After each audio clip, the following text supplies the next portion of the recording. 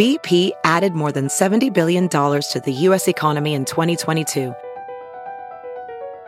Investments like acquiring America's largest biogas producer, Archaea Energy, and starting up new infrastructure in the Gulf of Mexico. It's and, not or. See what doing both means for energy nationwide at bp.com/investing in America.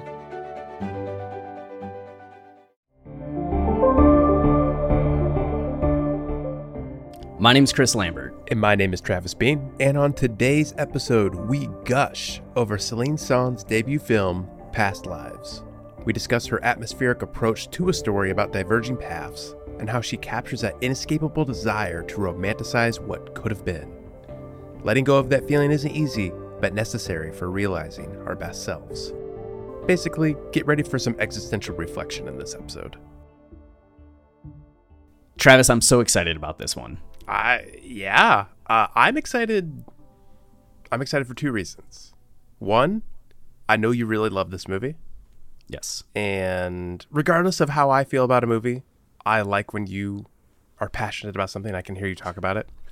And B, the second reason I'm excited is, and I think it's just become a trend in this show, that you have no idea how I feel about a movie because I refuse to talk about it beforehand, and I think you're slightly terrified. I never know what to expect because when I think I know your tastes, I don't. Exactly. I like to change it up.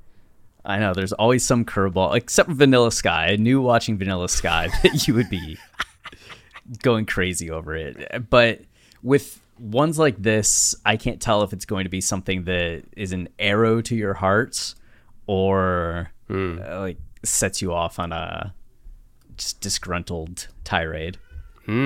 Well, let's ease into this a little bit. First, let's lay the foundation. Let's set the table and all that jazz. Chris, what was your experience with this movie? How did you first hear about it, and when did you first see it, and how did you first feel about it? So I first heard about it walking through the Alamo Drafthouse.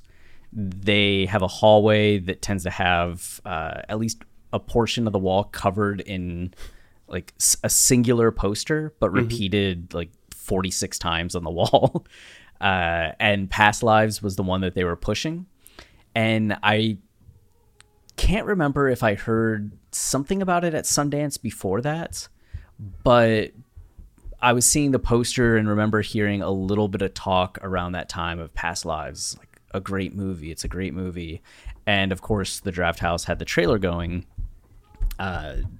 And I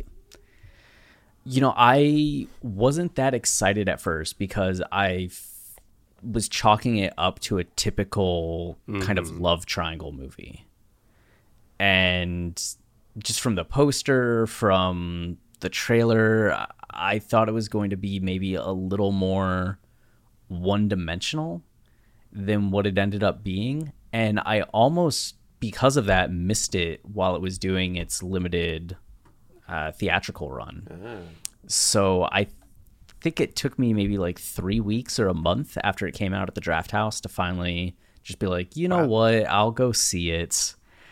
And then I spent, an hour and a half crying and feeling the existential gut punch of what I think is an instant masterpiece, which is amazing to say for a first film.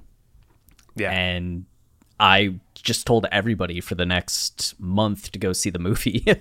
And some people, I got like a few people to go and see it, and they all came back like, oh my goodness, what an experience. So it's been nice recently, since it just came out on video on demand, that more people have been seeing it and the hype for it has been growing. I'm so excited for when it actually hits streaming services rather than being, $20 to buy right now. Just because I think this is going to be such a beloved film for a long time.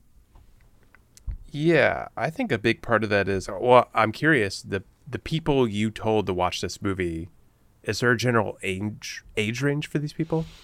Early 30s, late 30s. Yeah, 30s. That Yeah. I think if you're in your 30s, like at least the intent of this movie and the themes and all that, like they're gonna hit. Right. I mean, especially given the fact that Celine Song, this is such a autobiographical movie. Yeah. Like, she grew up in Seoul. She moved to Toronto, went to school in New York City. Like, everything that happened in the movie pretty much happened to her. Yeah, right. But that means she's the same age as us, right? So when she's like in college and on Skype, we were in college at that time and like using Skype in that way, and the sound effects of it, the look of it, just there's so much of it that kind of resonates with, you know, I did go to college in New York, but still there's something about it all that feels very familiar and of the age. Yeah. That made this movie like hit. I'm a year older than her. Oh wow. She was born in 88. That makes her 35. Yeah. Oh, she's my age. So yeah, I mean that all checks out. I mean, so when I first saw the trailer, it wasn't even that I had a negative reaction to it, but I will admit I have some trepidation about like A24. Look, I think they're great, and they help a lot of great filmmakers make movies, and they at least make like different kind of movies than what we're typically used to from just like mainstream blockbusters or like bigger independent movies. But I I don't like a lot of their movies too. So like sometimes when I see an A24 trailer, I'm like, there's like a 50-50 chance I hate this. And on top of that, it felt very just, it wasn't even like the love triangle aspect of it for me. It just felt very familiar in that kind of independent way. Like I'd seen this movie like 15,000 times at film festivals we've been to, you know? Yeah. It kind of just had that general, I mean, it's hard to really get it from a trailer, but the general mood and feel of it. But I honestly, I don't know if I really had very much intention to watch it, period, until we decided to cover it on the show. But I was getting a little ramped up and ready to watch it because I knew you really liked it. And I think at first when I started watching it, I was a little like this is going through all the motions like I expect. Like it kind of has a Moonlight feel, you know, where it's going in like 3 different like segments of someone's life. And I had this feeling of like, I've seen this before. Like this isn't doing anything like that new or interesting. Like we're just watching like 2 little kids. But pretty quickly I was pulled into it, and I feel like I said, like the trailer doesn't properly capture the mood and feel of something. Like it's hard to cut together like what plays out over the course of 2 hours. And I felt very pulled into the energy and outlook of this movie. And I think that's pretty rare these days for me to be like this entranced by something that doesn't have like a big blown up plot. Like it's Yes. one of those movies that when I think about like my favorite movies, like this is in line with a lot of those, where it just kind of steeps in something and exists in a feeling, which that's a very ambitious thing to do when making a movie. Like that's not easy to pull off, and it's not easy to like make someone just feel like they're sitting there with people for 2 hours. But that was this movie, and yeah, I cried several times. Like I think my wife cried harder than I did. I think it really hit her. It has, that's why I asked about the age, because like to me this movie speaks exactly to where I am in my life, because it's easy to choose direction when you're younger. Mm-hmm. It's to feel confident in your decisions, to believe you're choosing the best path for yourself. But at some point, like, you realize those days are gone and that like you can't really like keep changing paths constantly once you're 35. I mean, look, I still have a lot of life left, but I guess what I mean is the feeling starts to weigh a little heavier. that you start feeling like there is less time to change the course of your life, or you feel more aware of your past decisions and where they've led you. It's just a very intense feeling that kind of steeps and sets over the course of time and becomes heavier and heavier, just like inherently. Like you just feel it from day to day. It isn't like something that just hits you one day. Some days it does. Some days you're a mess and you're crying because you think about all the decisions you've made. But in general, like that heavy feeling that weighs on you, that's not an easy feeling to capture. And I think this movie really does it.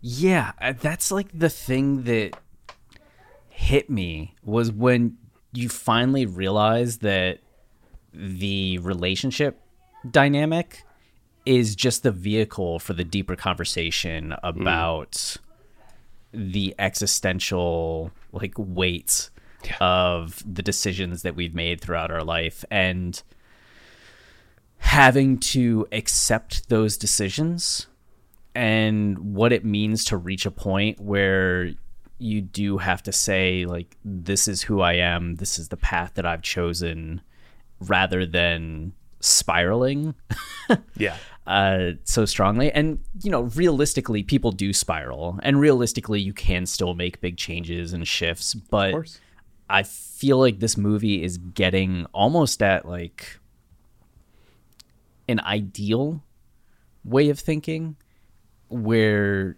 you don't have to second guess the things that are good.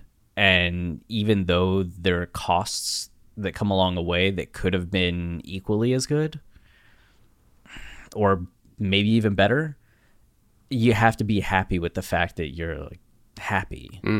Totally. Yeah. I mean, yeah. Sorry, keep going. This is doing the same thing as La La Land, right? But better. The same thing, except that it's done well. Yeah, I mean, it's missing the whole Hollywood aspect of Hollywood crushes you, and this is the cost of Hollywood.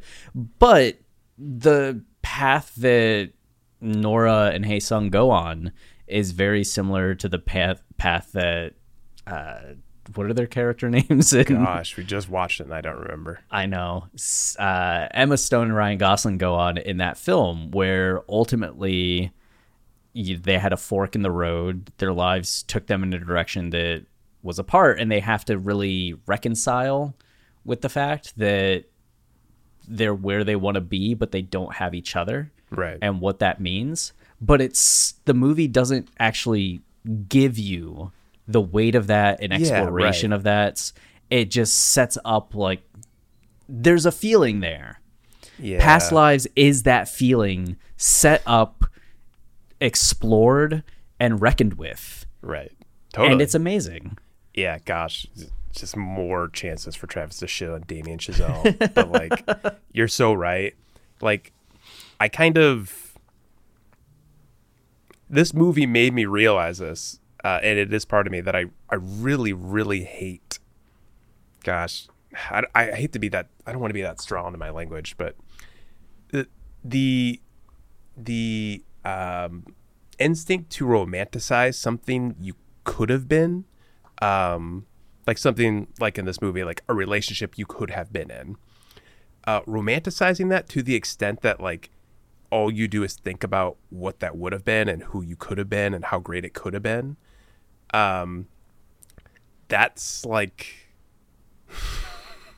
that's no way to live, you know?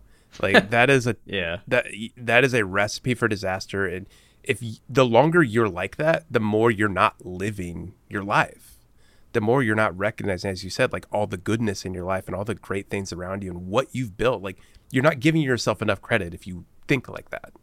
Like you've done amazing things. You've achieved incredible heights. If you've achieved happiness with someone, even if things are sometimes not great, even if you're in a low place, like thinking about something you've built with somebody, like that's difficult to do, but it's necessary to do. And something like La La Land, like it feels cheap in that way, that it just like toys with the idea of like what if, instead of steeping in like what is and what we've become and what place we're in.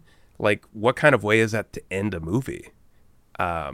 which makes the ending of Past Lives so incredible because you kind of recognize her at the end of the movie tempting that feeling. Like she's standing there with Hae-sun and it almost seems like she's hoping he'll kiss her.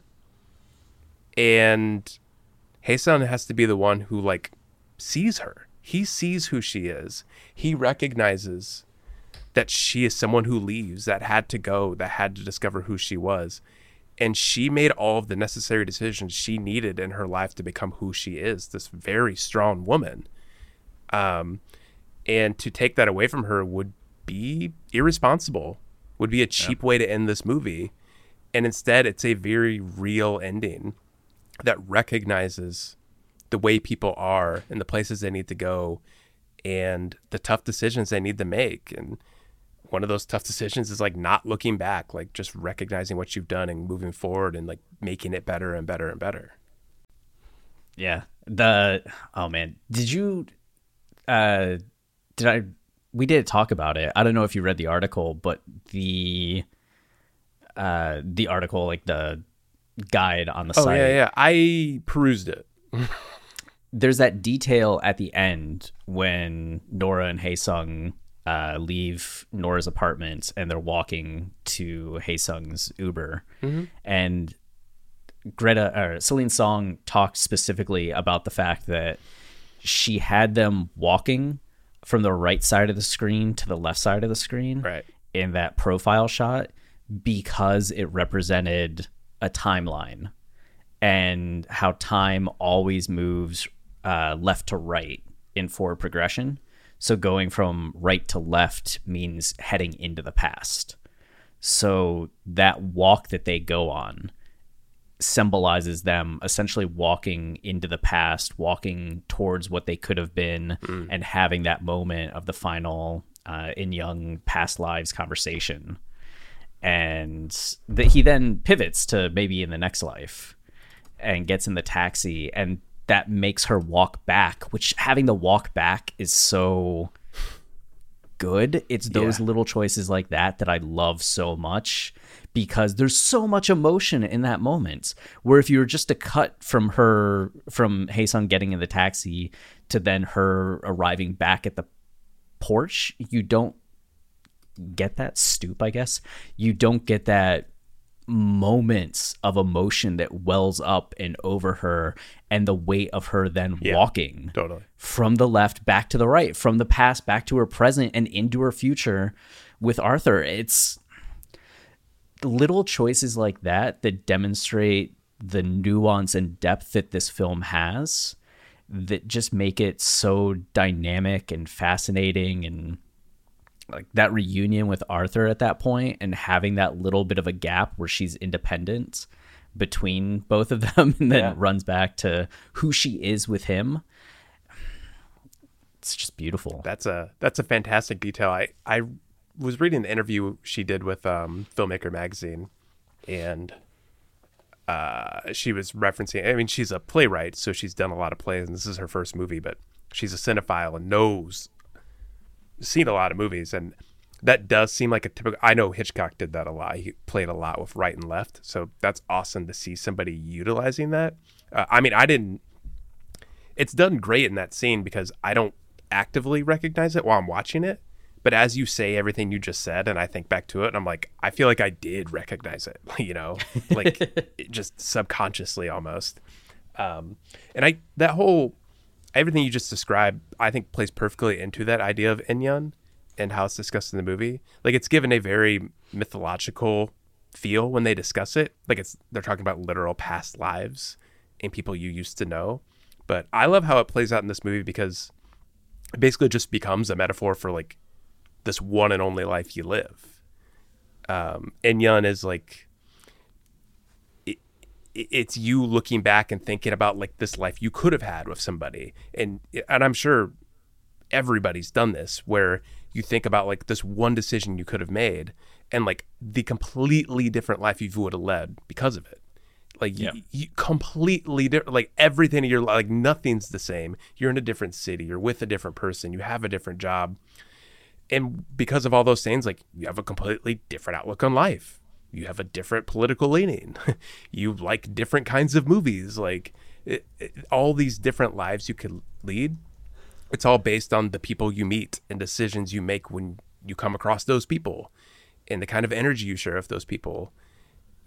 Something like Nora deciding to stop talking to Hae-sun over Skype. Something as simple as that completely changed her life. Like, think of who she would have been at that writer's retreat if she was still talking to Hae-sun. She would have not gotten with Arthur. And that would have never led to that discussion in the bed where Arthur's expressing like all these things he doesn't know about her and wished he knew. Like I just, that whole idea of Inyan and then thinking about that last scene, it's like she's walking through that, the Inyan of her life and like what she could have been and walking back to what is. It's just such a heavy, I keep saying heavy, but it is. It's heavy in that way that like it forces this character to like come back to where she is and be like, no, this is it. Like, this is what you have, and like you have to make the best of it right now. Yeah. I love too the little bit of, we had recently had the podcast episode on Chungking Express, and there was something kind of familiar in the early portions of that movie, how they keep showing people kind of bumping into each other. Oh, yeah. And the spark and connection I thought of that, that's kind of there. So having In Young and them mentioning, just if you bump into a stranger on the street, that's a sign that In Young exists. And how they joke about how Nora might have been a bird and Hae-sung the branch in a past life. Just something as simple as that being the foundation for the connection that builds up between two people. It just struck me as like Chungking Express is already one of the most brilliant movies about romance. And I feel like Past Lives immediately jumps into that category as well, but has the extra layer of not being about romance at all. Right. In so many ways. Yeah. But yet. Right. Oh, go ahead. No, I was just going to agree with you that it's kind of not really a romantic movie. Like, even thinking about Hae-sun and his, he clearly wants to be with Nora and he's come here to make it work. But the whole time he's there, like, his journey in that moment is recognizing like who she is and why she needs to be where she is and how he can't fuck that up. And that he has to go then make the best of like who he is and like what he has been building. Like, it's just a movie about living, really. Yeah. I love to when he says it's a semi-devastating line. Like a little bit of, I guess, his one moment of revenge in quotes where he tells her that she's someone who leaves. Yeah. Because to Arthur, she's someone who stays. Yeah. And that dynamic and how who we are to different people and how we behave in different situations gets at the, I guess, how multifaceted people are. The simple example is just, you're a different person with your best friend than you are with your parents, than you are with your coworkers, than you are with your significant other. We have these different aspects of our personality that come out in each of those situations. But this movie takes it to another level in terms of applying that idea to a much more long-term state of being of who Nora would have been with Hae-sung, or just who she was in her interactions with Hae-sung, someone who leaves. Yeah. And what would it have meant if she had been with him? Would there have always been this flightiness and distance? And is the fact that she had that dynamic with Hae-sung exactly what made her so consistent for Arthur? Yeah. Yeah, that's interesting. I mean, you are right that when he says you are somebody who leaves, that she was that way with Hae-sun, but not with Arthur. That is technically true because obviously she's still with Arthur. But I think it does, that statement generally speaks to her personality and how she's very strong. She's very independent, and she felt tied down by Hae-sun, by Korea, which is why she moves forward as a child and moves forward in her 20s with Hae-sun. Like, she feels the need to distance herself from these things in order to become who she wants to be. So that informs her personality. And so, but with Arthur, she's there, she's with him. But I do think that statement and that general picture of her explains why Arthur is, I don't know if he's crying, but he's very emotional in bed with her, and essentially describing, like, I feel like I don't know you sometimes. And sometimes I feel like I don't even know if you love me. Like, there's something about her that I don't even know if it's necessarily like there's always one foot out the door, and like maybe she could leave Arthur if she wanted to pursue something else. But I think it's more that she felt the need to project this image of strength for so long and to be independent for so long that she maybe doesn't know how to be with someone like completely. And at the end of the movie, she finally has that reckoning, like this moment where Hae-sun's not going to be with her. He's not going to kiss her and like ruin everything she has with Arthur and force her to walk back to the life she lives and be with him. And that's the moment she starts crying, and she's so vulnerable in a way that we probably haven't seen her the entire movie. Yeah, it's almost like because she didn't have that closure with Hae-sung, there's always something in the back of her mind about, well, maybe. And that, well, right, maybe causes her to not necessarily, even though she's living with Arthur, married to Arthur, been with him for 12 years, and it seems has given no sign of ever wanting to leave or anything else. But there's just that vibe of, well, yeah, could it happen? Like, could there still be something with Hae-sung that's always just been a little bit of a splinter in the relationships, whether or not either of them were aware of it? And it's something that with Hae-sung coming to visit becomes a lot more explicit and allows them to really express these things and grow as a couple. Like, they go through something together and support one another and their vulnerabilities and learn something more about their relationship. It's making me tear up thinking about about it.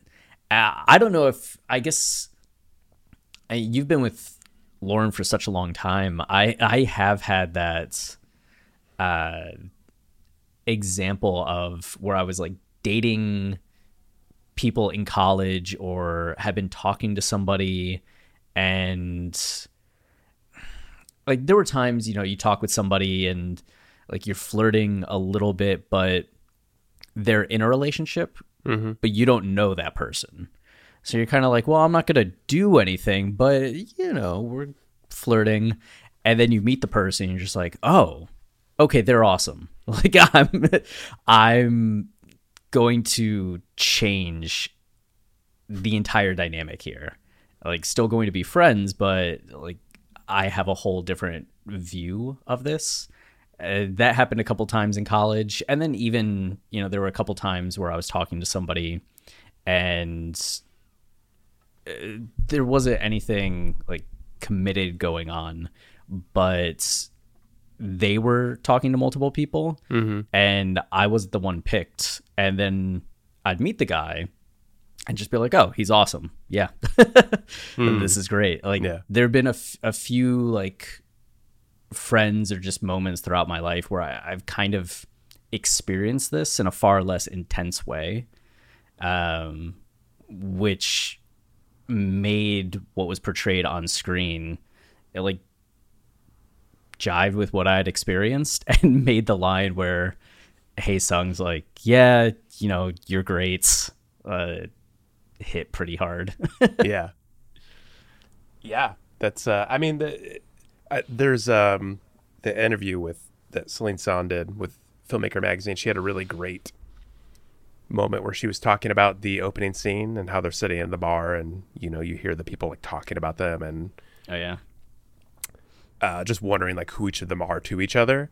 And she turns and looks at them and that she's Celine Song says like that actually happened. Like she actually made eye contact with somebody and then had this very overwhelming feeling that they were talking about her and wondering about her, which is a very strange thing to have happen.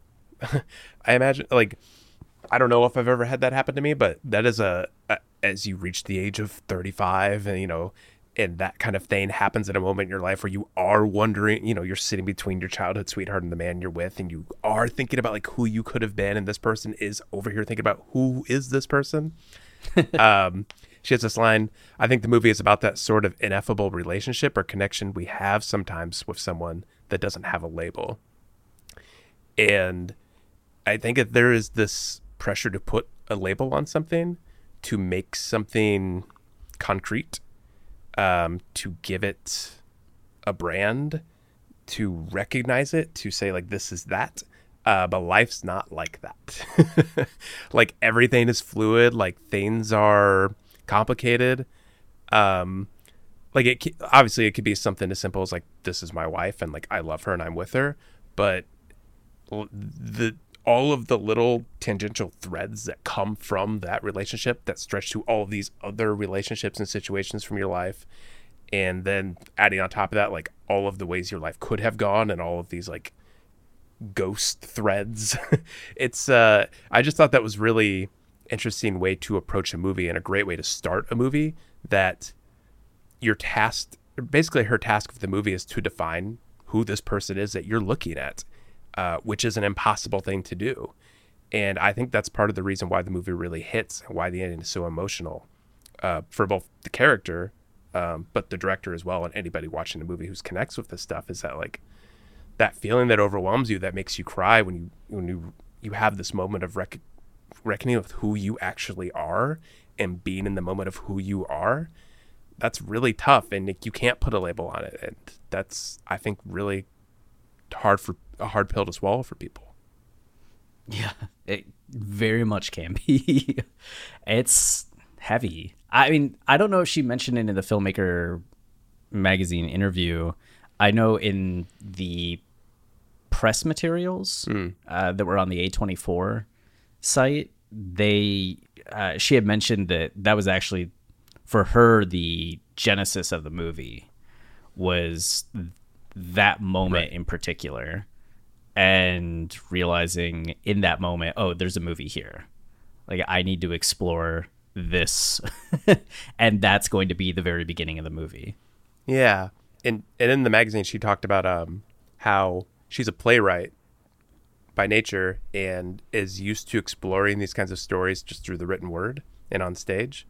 But that looking through this kind of story just required a different medium. Because they're going between different ages and settings and all that. It's just easier to do with a movie.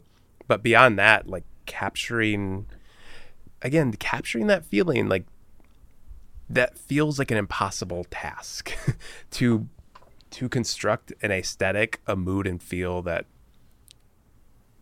just captures not knowing like the direction of your life or wondering about what the direction of life could have been, and then having to deal with like where it's at.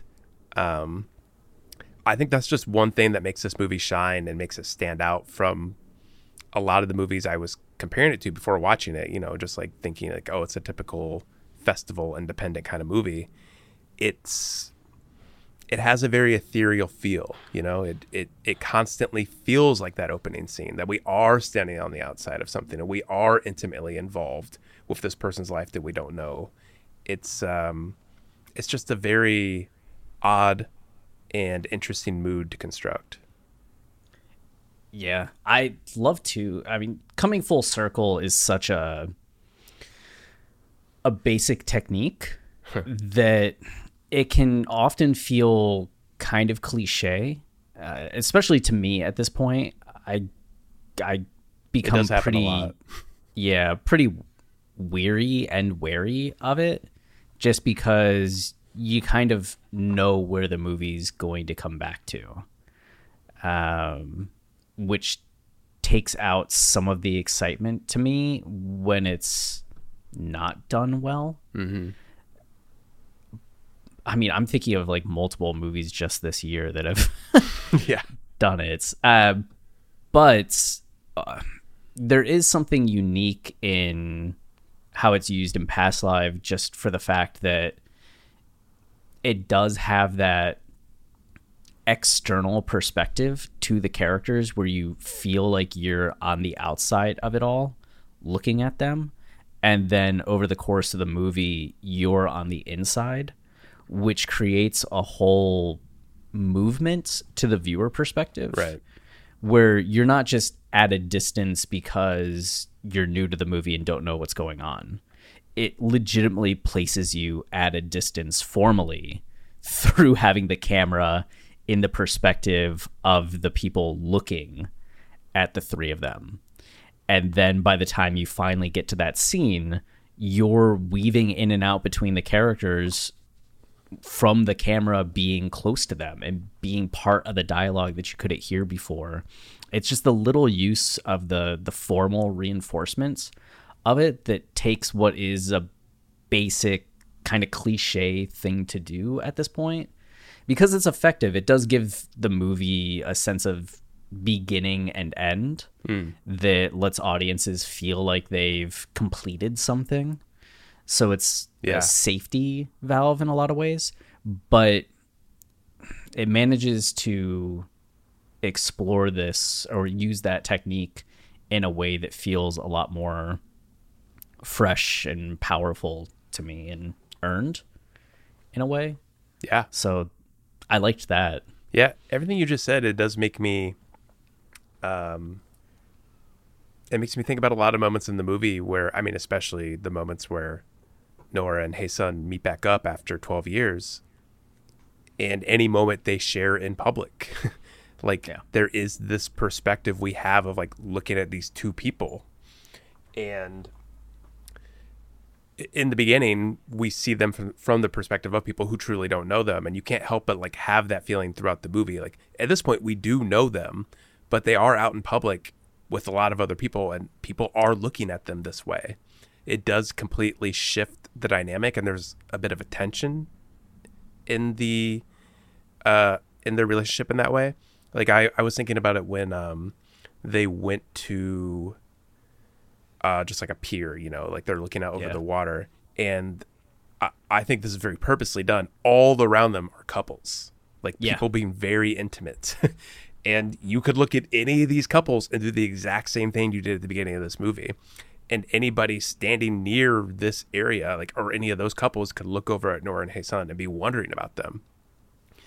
And you're right, like that whole energy that exists throughout the movie, to have it then come in at the end. Like, think about the end, and if you were standing across the street and you saw Nora walk up to Arthur and just start crying, could be a million reasons for that. And the fact that we have now got to sit through this journey with her and understand how she's gotten to this point, like it makes it so much heavier. It really, really does. Man. And it's funny how I'm just thinking how good of a job they do with the portioning of the film, because it's surprising going back to it, and because when you see it in theaters, you don't have timestamps, right? Right. But watching it video on demand, to be able to see that Nora and Hae-sung reconnect at like the 53-minute mark, and the credits don't roll until like a minute 39 or an hour 39. So you really have like a 40 minutes of the film, like more than half, or not more than half, but like nearly half of the movie being their adult period. But those opening chapters as kids, Skype, meeting Arthur and like the relationship with Arthur, it feels like such a long journey through all of that I'm really glad this is the math portion of the... I love it. Brought to you by Math. The episode.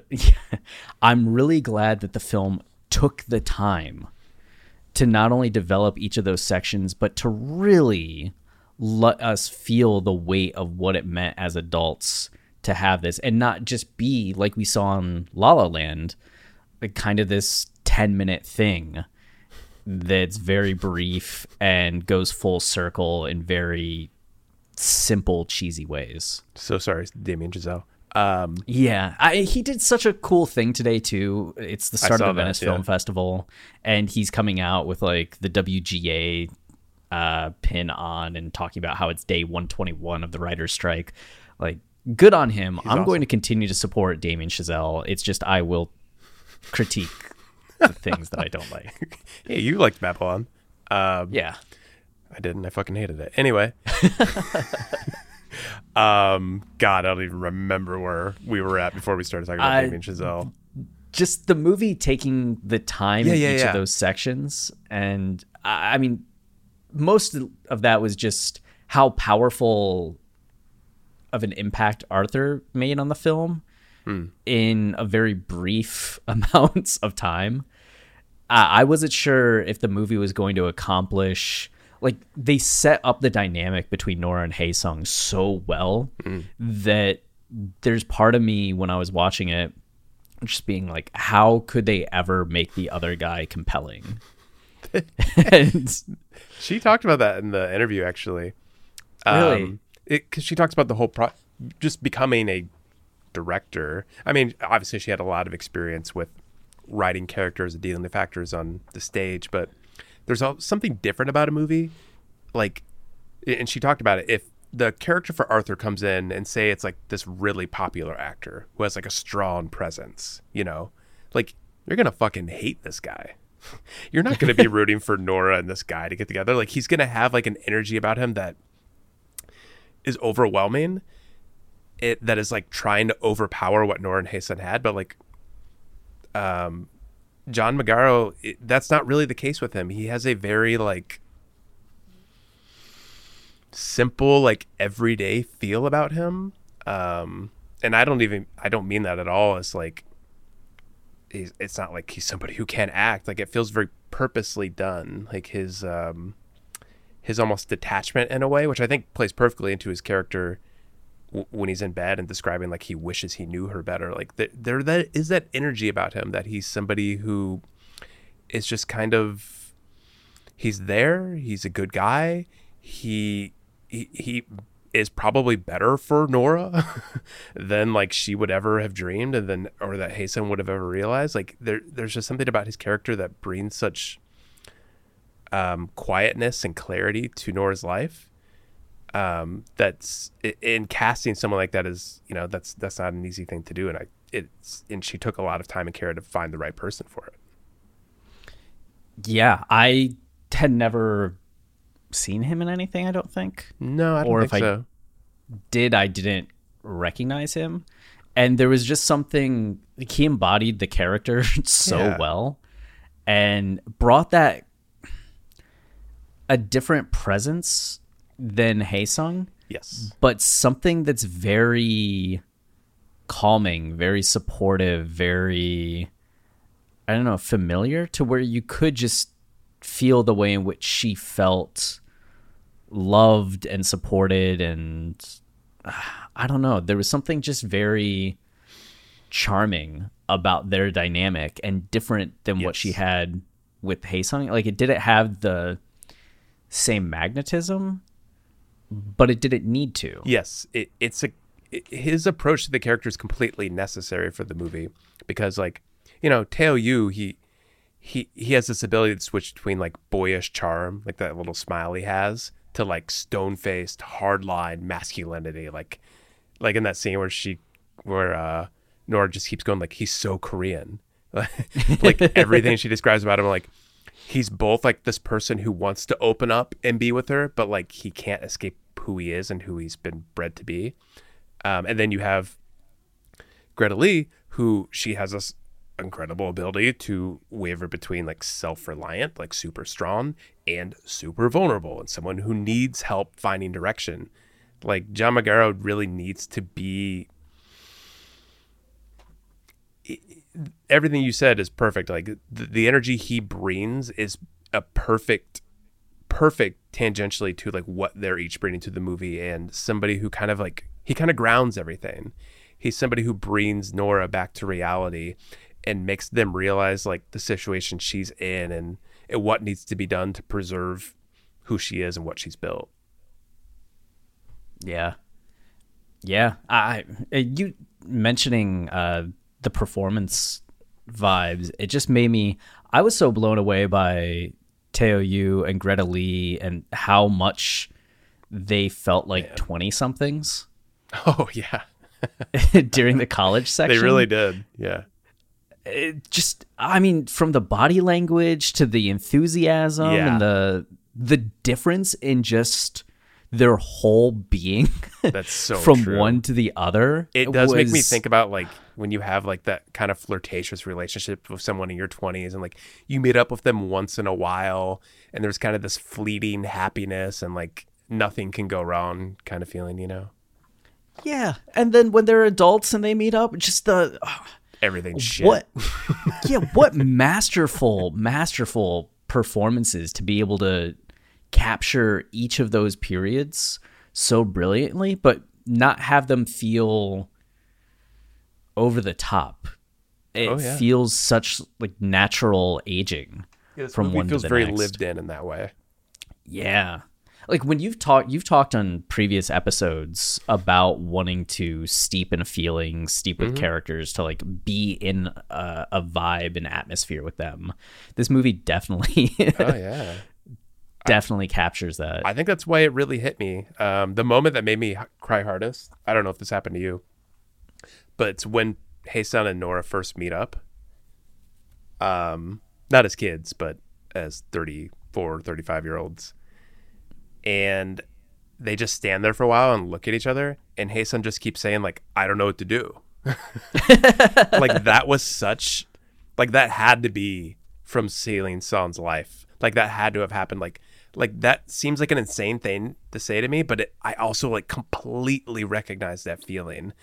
And just, like, as that was happening, he said it, like, 3 times. He's like, I don't know what to say or, like, do with myself. And there was, like, no conversation happening, and they have to, like, hug twice to, like, they have to hug a second time to be like, look, like, we're here, we're together, like, let's just, this is it. I don't know, that really got to me.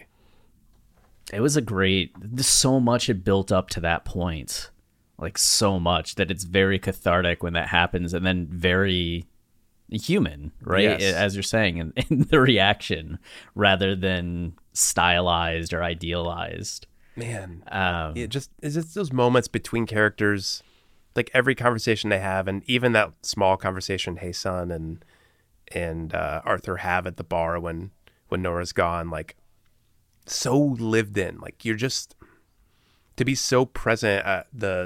The DP, the cinematographer for this movie, Shabir, gosh, I should have learned how to say his name, Shabir Kirshner. He said, some cinematographers believe, and I share this opinion, that the less a viewer is conscious of the camera when watching the film, the better, so they aren't pulled out of whatever story or environment they're in.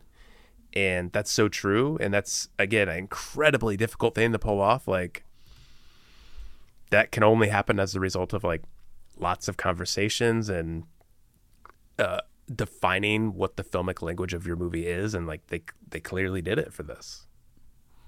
Yeah, which, I mean, that might be one of the reasons why you tend to not like long shots so much, is because it makes you so much more aware of the camera. Wow, you're right. Thank you for psychoanalyzing me. Where that's the reason why I hate cuts, because that is what makes me aware of the camera and the artificiality of everything. That's true. It's I guess it's kind of a song and dance there. My whole thing about the long takes is that my example in Babylon was like, as you're moving through the crowd, it feels like Damien Chazelle like points at somebody, he's like, this is the moment you jump on the elephant's back. Like, it all feels so timed in a way that I'm like, I don't buy it. Yeah. And it doesn't feel natural. As opposed to like the quick cuts. I guess you're right about that in a sense, but maybe I'm more when I see like a well executed compilation of cuts. Like, maybe I'm just more impressed by like the artistry of that, and that someone's able to build like this compilation of images that evoke a specific feeling or push a certain idea. I don't know. There's something about that it, I guess, just speaks to me. I remember the first time that it ever pissed me off was in late high school, I think. I had watched one of the Pierce Brosnan Bond movies. Die Another Day? It's either, what is it, World Is Not Enough and Die Another Day were the ones? Those were the last two. Is that, or is World Not Enough I think that is the third one that Brosnan did. Which one has the boat chase? That like a is speedboat. Is that Die Another Day? I don't think it's Die Another Day, is it? Because I feel like Die Another Day had the sword fight. That was the one where they're like in Antarctica, right? Is that it? I think so. Maybe Tomorrow Never Dies was the one We're with just the... sitting here. Yeah, it's one of them. I should just do boat. Oh, it's World Is Not Enough, yeah. Okay. There's the boat chase. I remember sitting there going, like, you have two people on speedboats and every shot is just of their face. It's just medium close up after medium close up after medium close up. I'm not getting any sense of action, perspective, scope. And when it did maybe cut to something wider, it immediately cut to something else. And I was just so angry at the editing of that sequence, which is why I loved Casino Royale so much, because I had that in mind. And then Casino Royale, it's not like that movie has a bajillion long takes, but it's just the average length of each shot is much higher than what you get in your typical Hollywood action movie. Well, I will say, Chris, that Martin Campbell directed Casino Royale, and that's the guy who directed GoldenEye, which is fucking awesome. I've never seen GoldenEye. Oh my god! Wow, GoldenEye, and I mean, Tomorrow Never Dies is pretty good, but GoldenEye's the best. I remember liking Die Another Day decently enough, but Die Another Day sucks. Just because there was a sword fight and the Madonna song. Well, I guess if that's the height of movies for you, then yeah, that was a pretty awesome movie. Sigmund Freud. I love that she just throws Madonna in the middle of the song for Die Another Day, just throws in Sigmund Freud. Man, Madonna had a better song for the Austin Power movies than she did for Die Another Day. That's a shame. Okay, I'll have to watch GoldenEye. I'll have to watch all of... Oh, man, yeah. Gotta watch GoldenEye. I've never seen Edge of Darkness. I saw Green Lantern. Foreigner, did it watch? Protege, Memory. No. Legend of Zorro. You directed Green Lantern? Yeah. Oh, I've never seen that, actually. That feels like a Travis movie waiting to happen. That feels like that is a Travis movie waiting to happen. Anyway, wow. So the shots in this were nice. Yeah, roundabout way of saying that. But the shot that jumped out to me the most, my favorite moment in this movie, was during the college years. The camera keeps returning to the curtain / window in Nora's room, and there's something just very evanescent, ethereal, as you like to say, about the shot. And I loved how when she tells Hae Sung that she can't talk with him anymore, it goes back to the window and you see the sun kind of setting and darkening and the window darkens. Yeah. And it's just this small moment, unnecessary, to the story. I think a lot of Hollywood productions would probably say you should cut that for time. But it's one of those things that as a A24 film, as an art film, independent film, you can kind of get away with having just the few extra seconds. Right. And that to me was honestly one of the things I think about the most from this movie, and that I think about all the time. Like, that was so nice, because the next day the shot that we get is of the window and sunrise. Yeah. And that's when she goes off and ends up meeting Arthur. And doesn't she see him for the first time out the window? Yeah, yeah. It's just a nice little like motif that The passing of time. runs through that section. Yeah. Yeah, I love it. It feels like there are a lot of those kinds of shots in this movie, and as we've talked throughout this podcast, like that is kind of a tropish thing to do, I guess, to have this moment that so clearly recalls, like, you know, the passing of time, like the dawn of something new. Like, movies do that all the time, but the problem isn't that movies do this thing all the time. It's that movies don't do it well, or in an interesting way, or present it in a new way, or attach it to some energy that has been built throughout the movie that where you don't even notice that it feels cheesy and familiar. You just recognize how powerful it is. Those moments are just like constantly happening in this movie. Yeah. Just throughout, start to finish. What a movie. Yeah, good stuff. Do you have an absolute favorite moment? Was it that shot? I love profile shots. I don't think they get used enough. Mm-hmm. So when they're walking down the sidewalk, I think is my favorite part of the film, just because it's my favorite shots, and it's such kind of a powerful, interesting moment. That does feel like a thing of the past. Like, that's not really used much anymore. No, I feel like I didn't see it, or the first time I noticed it and realized how cool it was Pan's Labyrinth. It's right after the general shoots the doctor. Spoiler to anybody who hasn't seen Pan's Labyrinth.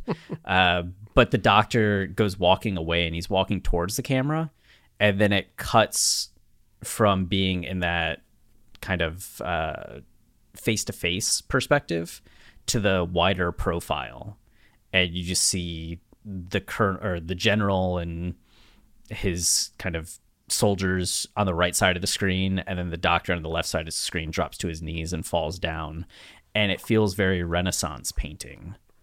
It's so cool to me. Yeah. And you don't see it often, but it's still my favorite thing when you do get it. Yeah, that's cool. I would say I have two favorite things about this movie. One, I already talked about, just like that moment Nora and Hae-sun first walk up to each other in New York City, and their energy. I just like, I mean, Celine Song talked about in that interview, and how going from stage to the screen, that you really move forward with the things you know how to do. And what she knew already was character, was empathy, was working with actors to evoke a certain feeling. And that is just so clear in this scene. Like, their energy and everything that exists between them, like, they're right next to each other, yet there's just like years of things they wanted to say and like do, and like directions they could have gone. Like, you feel that in that moment. That's just incredible. And I would say my second favorite thing about this movie is, and I already told Chris about this off air. They keep saying "wah," you know, "whoa" to each other, and my daughter, who's now about 17 months old, says "whoa" all the time.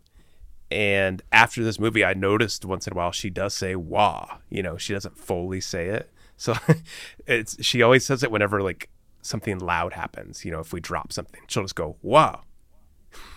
It's hilarious, and I just couldn't help but think of that the whole time.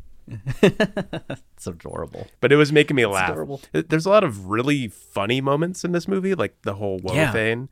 But also that whole moment where she just keeps going like, he's so Korean. Like, every time she said it, I just like kept laughing harder and harder.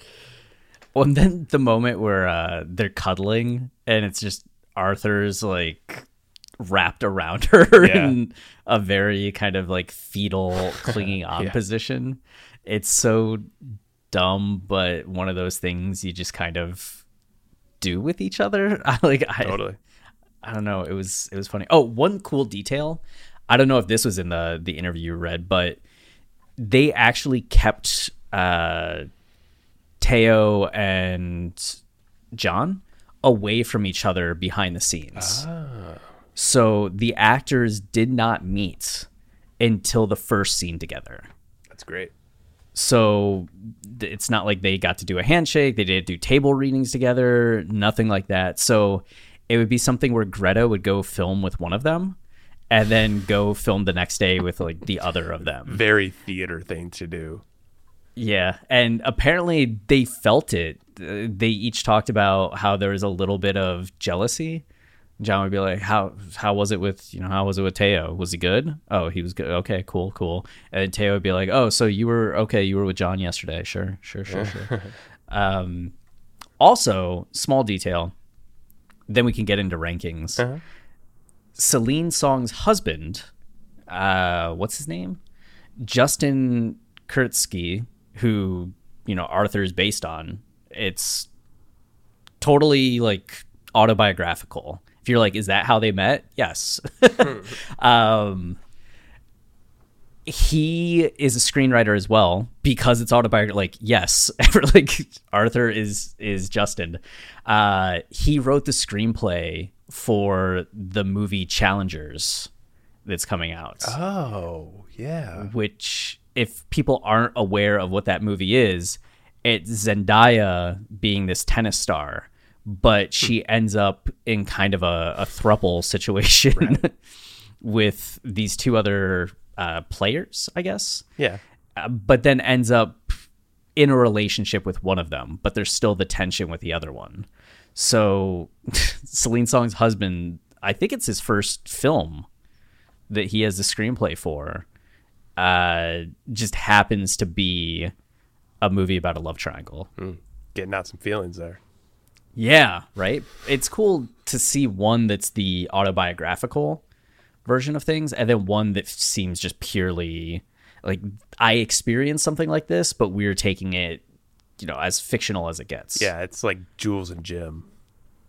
Yeah, a launching off point. All right. So, yeah, ranking. Yeah. I have this. So my rankings are up to 155. All right. So everybody knows these are the movies we've watched since 2022. Yeah, it comes up a lot. And even though it's like in the initial paragraph on the page, I still get people being like, you've only watched 150 movies? Like, no. No. I wouldn't trust thousands. That person's opinion either. I know that would be insane. So I have past lives of the 155 I've watched since, and my list started like July of 2022. Yeah. Currently at number 12. Very good. But it might end up higher. So it's above The Wailing at 13 and below Beau is Afraid at 11. Yeah, I was sitting here. It's in the colossal category. Oh, nice. I was sitting here wondering, like, if I should push it higher. I think I tend to be this way about, like, A, movies new released, and B, movies I see for the first time. Like, I have trouble pushing them higher. So when I say it's at 79 out of 444 movies, which actually is pretty high, you're in the top fifth at that point. I don't mean to say, like, I don't find it impressive. Like, that 79, that's up there with like movies I fucking love. Like, it's above Fast and Furious 6. Like, that alone should tell you how much I like it. And it's right below The Exterminating Angel, which is a movie I love. So it's up there. And I have it ranked number 4 for 2023. Nice. That's really good.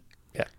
The further we get into 2023, like, I haven't seen a ton of movies I really love. So this one was a breath of fresh air in that way that, like, I was expecting it to just be okay, and to end up loving it was nice. Yeah, that's always a wonderful thing. For 2023, I have it at number 2 currently, with Beau is Afraid at number 1. And then there's going to be some debates. Are we doing the next episode? We're doing what we talked about? I believe so. Bottoms? I believe so. Okay. If I can watch it. I'm going to be very curious to see where I end up ranking it. because I have it ranked currently, but I'm very uncertain about it. So our conversation is going to play a role. Okay. Are you going to go watch it again? Maybe. Okay. I don't know. It's not the kind of movie maybe you need to see twice. At least not in like a week and a half. Right. Right. Okay. I look forward to that then. My expectations for this movie are much higher than they were for Past Lives. I'll put it that way. Yeah, which could be dangerous. Yeah. You know? I say that as an extreme Superbad fan. Yeah. Which, I mean, I've been hyping it up to everybody as like Superbad meets Fight Club. Yeah, like an updated Superbad. I guess in some sense, I wonder if I'll love it as much just because like Superbad really was my generation and Bottoms feels very not my generation. Yeah, it's definitely made by people younger than us, but there's something about it that I don't know. I know there was that other movie that people were comparing to Superbad a few years ago. Booksmart? Booksmart. And it just steps on Booksmart. Yeah, right. So intensely to really like seize that crown as the true heir of Superbad. I'm gonna be very curious to see how you feel. Again, pure like each episode. Yes. I mean, I'm pretty open to it. I hope to have fun watching it. Yeah, I highly encourage anybody that's listened this far into the episode, the three of you, to see Bottoms when you can. Yeah, we lost everybody when we started talking about Damien Chazelle again. These guys need to get over it. Okay, so we've reached the end here, right? Yeah. All right, we're at the end here. I think last time we tried this, there was a bit of a delay between our voices. Not our fault. That was a technological problem. So I think this time we're going to get it right. All right, you ready? Yes. Lights. Camera. See ya. We did it. We're almost there. We did it. Almost there.